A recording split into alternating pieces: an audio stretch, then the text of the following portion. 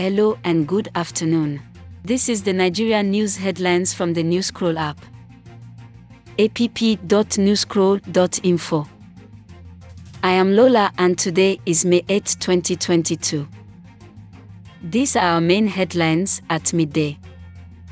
Number 1. Tinubu's campaign team expressed their concerns over the resignation of its DG, Abdulmomen Jibrin. Report by Daily Post.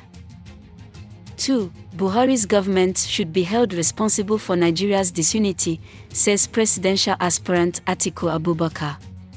Report by Niger News. 3. Why it is difficult to stop bandits and terrorists in Nigeria. Report by Vanguard NG.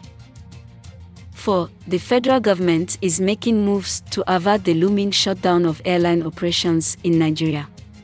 Report by Vanguard NG. 5.